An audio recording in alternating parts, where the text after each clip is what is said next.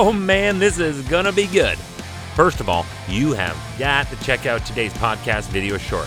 You can watch it on television on the Weather Network or on our homepage at theweathernetwork.com/weather history. Hi, I'm Chris May, host of This Day in Weather History, a podcast from the Weather Network in Canada. And if I told you that this was not the first, but the fifth time that a snowstorm caved in the roof of this domed sports stadium, you'd probably think that this was insanity. It is, and it was, this day in weather history. It is said that the general definition of insanity is repeating the same action over and over again while always expecting a different outcome. There were indeed, historically, 5 collapses in the history of this balloon. Get this. The first collapse of the Teflon and fiberglass fabric dome roof at the Metrodome in Minneapolis occurred in November of 1981. And this happened when 10 inches, that's 25 centimeters of heavy snow, fell and settled effectively on a canopy. The part that really had me scratching my head was this happened before this brand new stadium had even officially opened, because that wouldn't happen until April of 1982 when the Minnesota Twins opened their Major League Baseball season. So here's where I'm at a loss.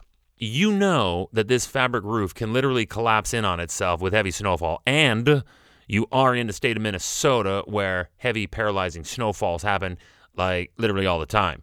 Did no one at all stop to think, maybe we should rethink the whole not being made out of a solid structure concept? Because there's no way that anyone involved in this sat there and thought that this would never happen again. Then, as they would say in SpongeBob SquarePants, 8 months later, December 30th, 1982, and 4 days before the Vikings played the Dallas Cowboys in the last regular season game of the 1982 NFL season, there happened the second collapse of the 340-ton bubble.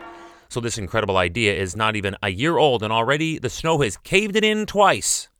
Then, 4 months later, there came the third collapse of this doomed dome facility.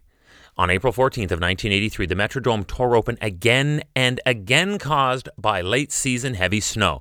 This caused the postponement of an officially scheduled Minnesota Twins game against the California Angels. The fourth incident happened on April 26th of 1986, while the Twins were taking on the Angels again. But this time, the roof suffered only a slight tear caused by strong wind. It resulted in a 9-minute delay in the bottom of the 7th inning, but at least this time the roof didn't deflate. And now that brings us to today's story, to the 5th and final chapter in this troubled saga. It was on December 12th of 2010, this day in weather history, at about 5 o'clock in the morning, the roof had a total and what turned out to be catastrophic collapse when 3 full panels tore wide open. But at 5 a.m., obviously the stadium was empty, and thankfully nobody was injured. All right now, what happened this time? The Vikings and New York Giants had been scheduled to play an afternoon football game on December 12th. That didn't happen, obviously. A severe winter storm unloaded over 17 inches, that's 43 centimeters of snow, from December 10th through the 11th, accompanied by strong wind, the cause of the previous tear. The heavy snow was bad already, as the roof was already sagging at the center, but there was no way now for crews to get up there to clear because of the desperately high winds. The collapse caused no damage inside the stadium aside from a light fixture and some seats, but it was not over yet. While they continued to survey and plan for repairs, and the Vikings-Giants game was on hold, on December 15th, a 4th panel ripped open, sending even more snow and ice into the dome. And that was it. That was enough for the NFL. The stadium was now deemed unusable, and the NFL relocated the game to Ford Field in Detroit. Tickets to the game were free, and this would not be the last time that Plan B would be put into action. If you remember my November 17th episode of this podcast, that same thing would happen in 2014 to Buffalo when they were set to play the Jets. Too much snow. Game played in Detroit, and the tickets were free, and a team from the state of New York won the game. Incredible, isn't it?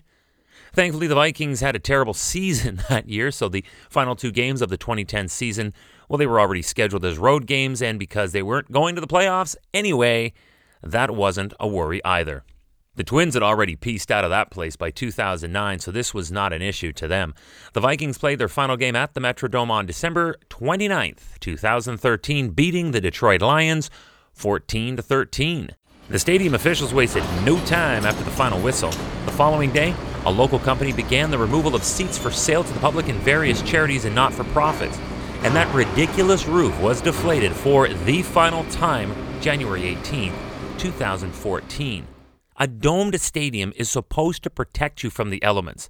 This one did not, and it was enough after the final collapse from snow and wind this day in weather history. Hey, have you checked out today's podcast video short yet? It's a quick, concentrated 2-minute video on television and on theweathernetwork.com/weather history. That's our homepage. And tomorrow is December 13th. For this, we go back to a snowstorm so bad, so overwhelming, that it stranded an entire highway full of traffic right where they were. This sounds a lot like the plotline from a Roland Emmerich film, but this really resulted in a state of emergency that was declared near Sarnia, Ontario. Tomorrow, right here on This Day in Weather History, the podcast with me, your host, Chris May.